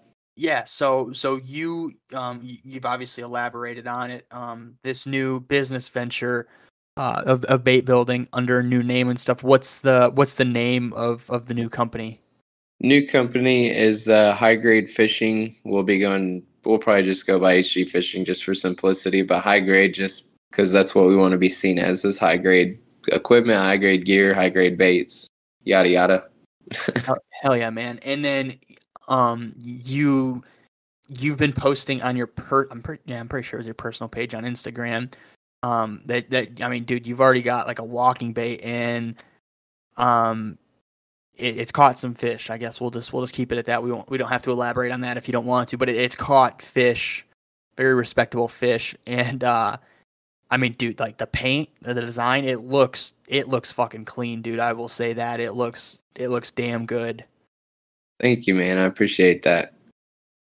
Yeah, it caught my new PB back in early April. It caught that day. We had a 40-pound bag and we had a 1056 on it and an 8. And yeah, that was my new PB. And from that point, I was like, all right, this one's gonna do something. And that was just on the prototype version of the bait. That's not even the more modified, better version of it. You know? Yeah, damn, dude. And so, I mean, you caught two very, very nice fish on this walking bait. I don't know if we said it was a walking bait, but it's a walking bait. And do you already have a name and stuff picked out for that yet, by chance? Yeah, I think we settled on the Strider for it just because it makes some long strides across the top and it seemed fitting. So the Strider. I mean, I don't think anybody else has that name. And if somebody else does, I guess say something. But yeah, we're going with the Strider. Yeah, I think you guys are good. That doesn't, tip off in my brain library here of names. And so it's gonna have that like super big kind of walk the dog spook style top water walk on top, obviously. I don't know why I just said that. That's gonna sound fucking stupid, but Yeah, I mean, it gets a good 2 feet out there on a good walk. Like you let it stride out there, it'll go. damn, dude. So are you fishing this with a solid rod in mono or fluoro and a little bit stiffer rod, or even braid and a little bit, or braid and a little bit softer rod, or kind of what's the setup that you're using that you've kind of personally like with it? Right now I've only been throwing it on a shorter, more stouter rod, but throwing straight braid just so on long casts I can get that pop. But I think it all just comes down to personal preference whenever it comes to that. Yeah, I think so too. And dude, like honestly, straight braid, you can't. I mean, notoriously, I'm just gonna go out on a limb here. Notoriously, walking baits, especially in that general shape, they're a fucking bullet, dude. They will spool your ass with a full spool line if you get a good cast in there. And Oh yeah. I mean, Yeah, I mean, dude. when a fish eats on a 70, 80 yard cast, I don't want any stretch in my line, man. I want to make sure that fish is pinned, and that's why I've always fished braid notoriously up until the last year, because when I want to set the hook, dude, I want to set it now. I don't want to set it and have to pull 5 yards of stretch to set that hook. Like I want to drive those hooks now, and so I kind of feel like braid with walking baits, I feel like is definitely a no-brainer for most guys. I could be wrong. That's just my personal thoughts on that. No, I think you're right. I think that's what the majority of people like to throw them on. They're definitely easier. I mean, you could throw them on fluoro too, but the only problem with fluoro is it sinks, and Yeah. mono, like you said, it's got that stretch. So if you get one on a long cast, you better start grinding that sucker in. And give it the beans, reel down to it like it's a soft bait, and then reel down more, Yeah. and then give it the beans, and then have your drag down all the way so that fish doesn't get to fight it off. Yeah, you might as well be throwing a football head jig in 40 foot of water. So you got the walking bait, the Strider. Is there anything else that you guys are working on that is maybe coming down the chute, whether soon or not, within the next couple months to a year that you're working on that you feel comfortable talking about? Yeah, so we have our 8-inch glide that we're working on. Haven't settled completely on a name for it, but it's, I can't call it the Instigator no more because that one was kind of stolen. But it's the 8-inch. It's the revamped version of that bait, completely remodeled and new face, new design. More things taken into consideration about the bait that make it better than the previous model. So, like one thing, for example, is the bait. The bait, like the Instigator, for example, it was taller, and like if you compare it to like the Bull Shad Glide, it's not as tall. And I think what that changes is your hookup ratio. And so I felt like the 8-inch shad lost, like you would lose fish on it. It was kind of 50-50, I feel like. And I think that had to do with the height of the bait. And so, like, this new remodeled version is not going to be as tall. And that's what that's going to help with. We added scales to it. It's no longer going to have a top fin, which should also help with some hookup ratio. Um, and then the face is redone to match realism a little bit better. Hell yeah, dude. That's freaking awesome. And when you started carving this one, did you already have ideas of what you wanted to refine from the last shad bait you had made? Oh yeah, every design that like is a remade design has like you design a bait and you're like, yes, this is it, I love it, and then like it, no bait is perfect. There's something that you want to change about every single one of them, and so it's like, and fishability is the biggest thing, like making it just a better bait overall. I'm not worried about looks so much because I think that stuff sells to the fishermen more than anything. I think it's the profile that really sells to the fish more than anything. Um, Man, my mind just went blank. What was the question again? Oh, you're good. I was just asking, like, if you knew what you wanted to change before you even started carving it. Like, if you had ideas, like, oh, the Instigator did this okay, but I want it to do this better now, or I want it to look like this a little bit different this time around. Yeah, and the hookup ratio is the biggest thing. I just wanted to change the height of the bait because I felt like it was too tall. Yeah, the age-old question. Are you going to be offering this in a shad, or in a shad? Are you going to be offering this in a brush tail version, or is it going to be the old silicone tail, silicone rubber, whatever you want to call it? No, it's gonna be so. I mean, I feel like the brush tail thing is just a trend. Um, I don't think it's any better or worse than a rubber tail. I'd argue that any day of the week. Um, and I know I have a buddy who throws a really popular brush tail glide bait that's out there, and his biggest complaint, and I literally watched him lose an 8-pounder at the boat because of it, is his hooks get caught in the tail. And that's one of the biggest things about that bait. And that was his very first time throwing the bait. And I mean, it was pretty frequently throughout the day that he was having to pull that back hook out of the tail. And we were fishing this point, and a striper and a bass had come up on the same cast, and the bass came up underneath the striper and ate it right at the boat. I mean, it T-boned it. Like, it had it sideways in its face and just completely missed the fish. And he pulls it up, and sure enough, the hook's hanging through the tail. And so it's like that.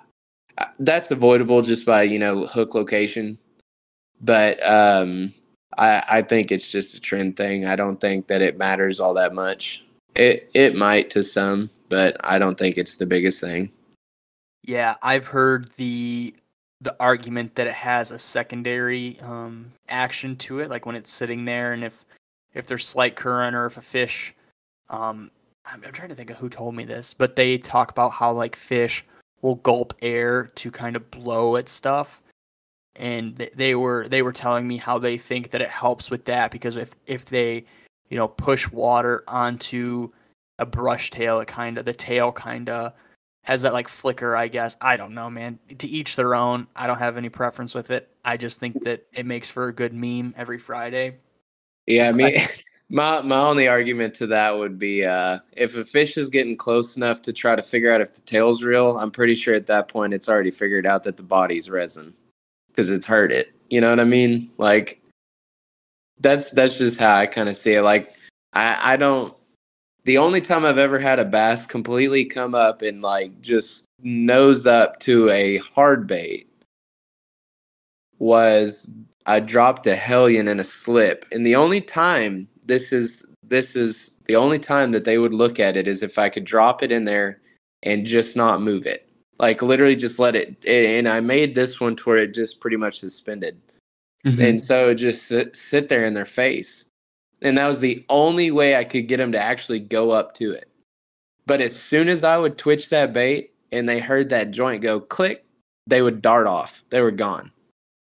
So it's like, in my opinion, if you're thinking about it that deep, you got to take other things into consideration. Because if that fish is getting that close to figure out if the tail's real, it should already know that the body's not real. yeah, damn, that's interesting. And do you think? I don't know. I'm gonna go with that. I don't know what I was gonna say with that.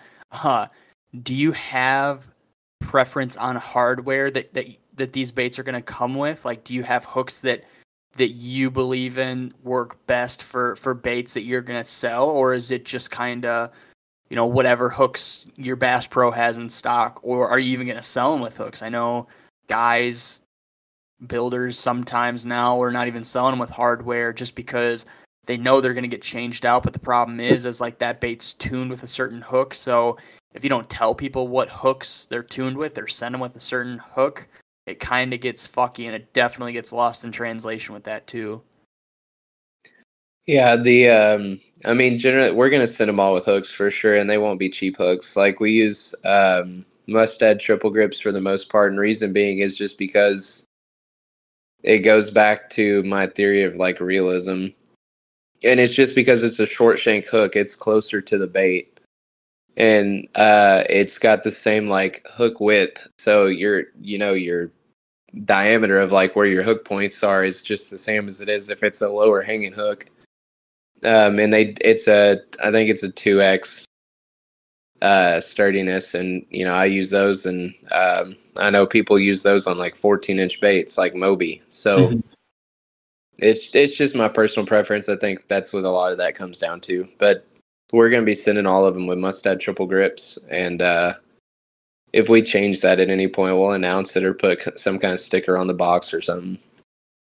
Yeah. And have you started to mold the glide, or is this still something that you're carving and still working on? It's about I would say we're 2 weeks from producing it, so about the time this pod comes out. Okay. Yeah, that's right. You said that. And then, Yeah. oh crap, what was I going to say? After that, do you have any plans to make that smaller 6-inch one, or maybe pick up the crappie or the bluegill glide, or maybe just kind of before you start to endeavor, kind of get the team familiar with pouring and sanding and stuff, and then once they're good to go, you'll kind of start to be a little bit of a mad scientist behind the curtain a little bit more. We're kind of rocking already, man. Like they already kind Oh of yeah. got all the production and stuff down. Yeah, that's a real like that's like the shitty part of that situation.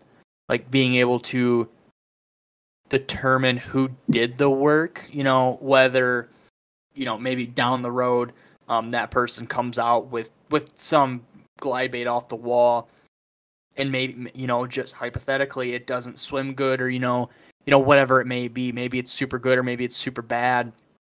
And no matter what, guys are going to think that it's his, or on the other end of the other side of things, they're going to be like, oh, well, Ryan left him with all those masters, so this must have been a bait he did. Like, oh, it swims like shit, or like I said, or it swims really good. So like, but then the problem is, like, if it swims really good, then people are going to be like, oh, well, that guy's bait is really good, and then you, like you said, you kind of get brushed under the rug because nobody knows that it was yours, or maybe they do and it's bad, or just whatever, dude. Like that's a really he said she said, that's mine, no it's mine type situation, which is really shitty.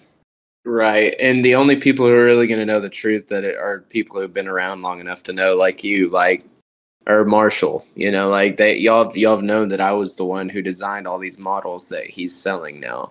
And the way that I look at it is, I'm just going to make kind of a joke about it because it's like, it's funny to me.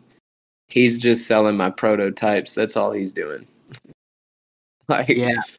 I mean, he's just selling all the baits that I learned from. Like, it just leaves me with the opportunity to start fresh and make better. And I feel like this is a big thing, because this is like relative to a lot, is, if somebody was to come out with a bait that you had made, there's a good possibility that you'd be able to tell, because, whether or not people want to believe it, everybody's got their own style of carving. All of Caesar's baits, all the toxic baits are all kind of that like rounded off edges, that super bulky profile. All of Kyle from Throwbacks baits all have, for some reason, when you see a bait, you can be like, oh, that's a throwback bait, or oh, that's a bullshit or a KGB or a Piz. And obviously, I'm saying this, and you guys are probably rolling your eyes like, yeah, no shit. But like, you can tell one of Vic's fish everything bait, because it just has the style of all of his other baits. Like, for some reason, all of a bait of one guy's stuff looks the exact same, whether it's a crank down, a glide, a wake bait. Like, they just have a certain style of presenting a bait and like making it look, and facial expressions and stuff like that. And so that's where I feel like if somebody was to come out with a bait that you had made a master for, I think it would be very clear, because they're like, oh wow, that looks like the other three baits that Ryan made for sure. And so I don't know, like that, it's a very weird thing. I feel like it'd probably be hard to take credit for if people had an idea that you were the one to make the baits before. So I don't know, man. It's just super weird. Like, people who know definitely would know, but the people who didn't would have no idea, I guess. And I guess my thought too is like, he made a comment that he said, "You think you're the only person who can design masters?" And I said, "Let's be honest. The only ones that you're going to design are going to be 3D derivatives of the ones that I designed myself, because I've seen what he's tried to carve and he can't." Mm-hmm. So it's like he kind of screwed himself, I feel like, which, it worked out for me. But like, I feel like he could have screwed himself. And I mean, hey, if he figures it out, good on him. But now he's got to figure out completely how to design something new, figure out how it works, because everything he's been taught has not been through experience. It's through my experience that he's learned how to do what he does. So it's like, he's going to have to go through all this trial and error that he got to avoid the first year, Mm-hmm. and he's only been in this a year, and that's it. Like, so it's good luck to him, but I told you I was coming back, and Yeah. And I'm that goes full circle back to how I brought that up earlier, where there's a lot more to being a bait builder than selling baits or painting baits or pouring, carving, sanding, swim testing. Like, you can't just be one of those things. You and your team have to make up that full circle of talent that derives to that one Instagram page that everybody sees and presses on, and is like, oh, look, this is XYZ bait company. They don't see all the backlog of stuff. And like I said, dude, if you're missing a part of that, you have to become efficient in it, or you have to just practice and get decent enough that your process isn't fucked up and that you can continue the process. Yeah, and that's the biggest thing too. And is and you have to grow. Like, you can't just do the same thing over and over again and expect things to grow. And that's where I'm interested to see, what he's going to do next, because I don't see what could happen, because he's got to figure it out. And I we're already, I mean, we'll be caught up in no time and then surpassing him in even shorter. Yeah, man, it'll be very fun and interesting to watch you grow. And I'm sure you guys know this, that there's definitely gonna be old mud that gets slung, and how you respond to that is whatever. But I think it'll probably be once guys take a chance and they post about a good experience, there's still gonna be naysayers, but there's also gonna be the people that are on the edge. You're like, okay, well. Well, if the Strider is only $60, well, I'll just send it to him, like it's only $60, and they get their bait in a week or a week and a half, however long it takes to ship to them. They're like, oh wow, like this was a lot better than the last time. Like I'm gonna post about it, and then when that snowball kind of rolls in, and people are like, oh, this isn't like last time. Like it's better, and like Yeah. you're always going to have the people that stick with that first judgment of, oh, well, my brother's sister's cousin boyfriend's auntie ordered a bait and she didn't get that thing for 16 months, Yeah. and you're just going to have people that hold out on it because whether they hold a grudge or maybe they're nervous to take that chance or whatever have you, that's just always going to happen. I feel like if you kind of have a rough patch in your business life, I guess, or business lifespan, maybe. I don't know. Yeah, we're totally anticipating that happening, because I know that there's going to be people who try to bring up old shit and say that he's going to do the same thing, he's going to take forever, and then he's going to lie about like whenever they're going to ship. And I don't blame why people would feel that way. I mean, like, until you show them, then they're not going to think any different. And I mean, they're like we already have so many of these already sold. And so, like, those are going to be a good example for us to get out there, because then people are going to see how quick they're already getting them. And Yeah. also, people need to realize, too, it's not just me in this anymore. I have two business partners who are just as enveloped into this as I am. I mean, and then whenever my roommate gets off of his job, he's putting in the same time with us. And Yeah. so it's like it's no longer just me anymore. Like, I mean, I understand people are gonna have their grudges against me and stuff, and people are gonna talk shit, and it is what it is. And like, I'm sorry for the past and how I handled shit. I just I'm in such a different mind space now, or headspace now, and mindset, and where things are gonna go. It's gonna be I'm gonna say it's gonna be different, but I'm just gonna let actions speak louder than words, because I'm a firm believer in that. And so, like, I know people are gonna judge, and there's gonna be naysayers, and people are saying don't buy from this company because they fucked people over 2 years ago. Well, how about the story of the guy who did get his shit together? We're gonna be that's who this is gonna be. And so I'm ready to face all those adversities, honestly, because it's just a chance to overcome and change people's opinions of me. Yeah, and I think once you post about it and it kind of gets word around that it's not a one man crew, and people hear this and hear that like the guys you have involved are doing their own thing, especially on a business scale, it's probably going to be like, oh, okay, so like this guy, nothing against you, but this guy knows, like this guy runs a business, like he must have an idea of how to keep Ryan, on the straight or narrow, or just be able to help him or take some weight off of his shoulders. So, if something is to happen, it won't be catastrophic, like the last time, or just what have you. Like I said, it helps when you have other people on the team, and I feel like when guys learn that, their opinion changes a little bit. They realize that it's not just you out there, and it probably gives a sense of hope that it's like, okay, like there's two guys, there's no way, making a joke. There's no way that three of them, that one of the three is not going to make it to the post office this week, like that sort of thing.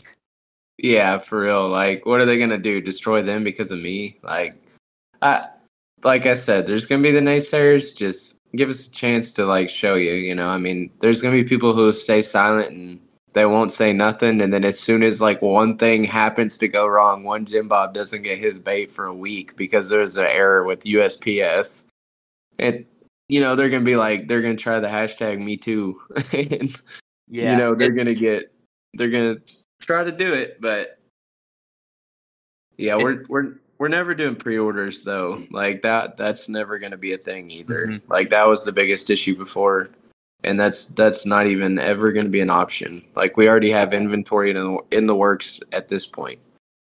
Hell yeah, dude. And like it's like the guilty by association, like, oh, this guy runs with Ryan. I bet you he's just as bad as him. And then you guys make a post that's like, oh, welcome to or introducing the team, and it's like, oh, XYZ owns a pipe fitting company. And guys like, oh shit, well, I bet you this guy probably has his shit together. Like maybe I will order a bait, just as a test run to see, like that sort of thing.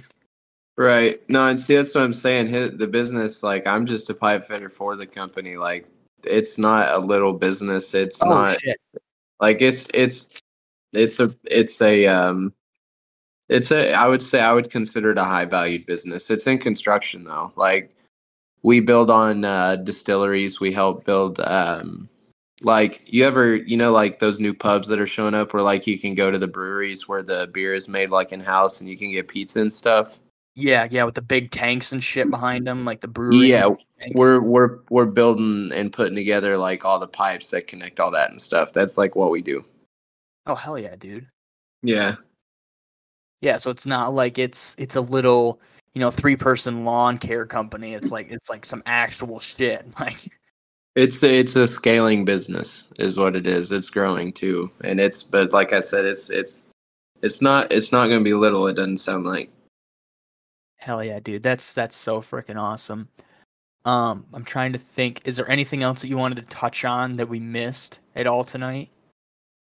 Uh I guess one thing while you wait, um, do you guys have a date for the Striders that you're gonna try to aim for to maybe drop a handful of them, or is that still gonna be a couple weeks out just to kind of build up inventory and kind of get some paint figured out that you want to do, paint patterns and stuff like that?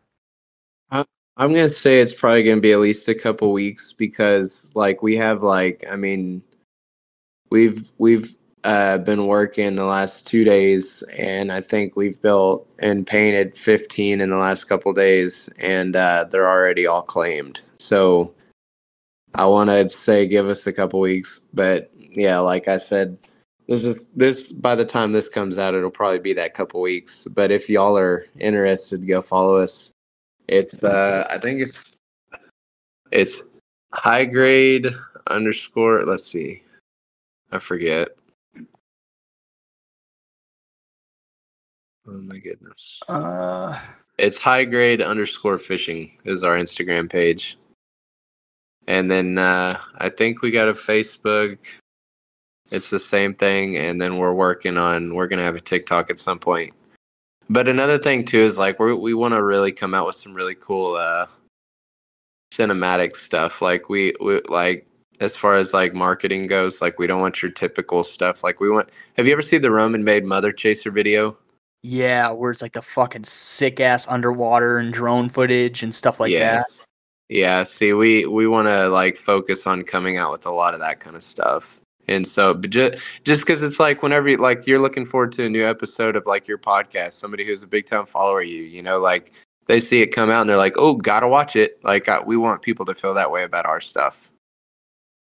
Yeah, exactly. Like you want there to be anticipation, and like you just want people to have their like just be like, "Oh, dude, like it's Tuesday. That means they're going to post it. They're going to post a video that they've been working on for the last week or whatever."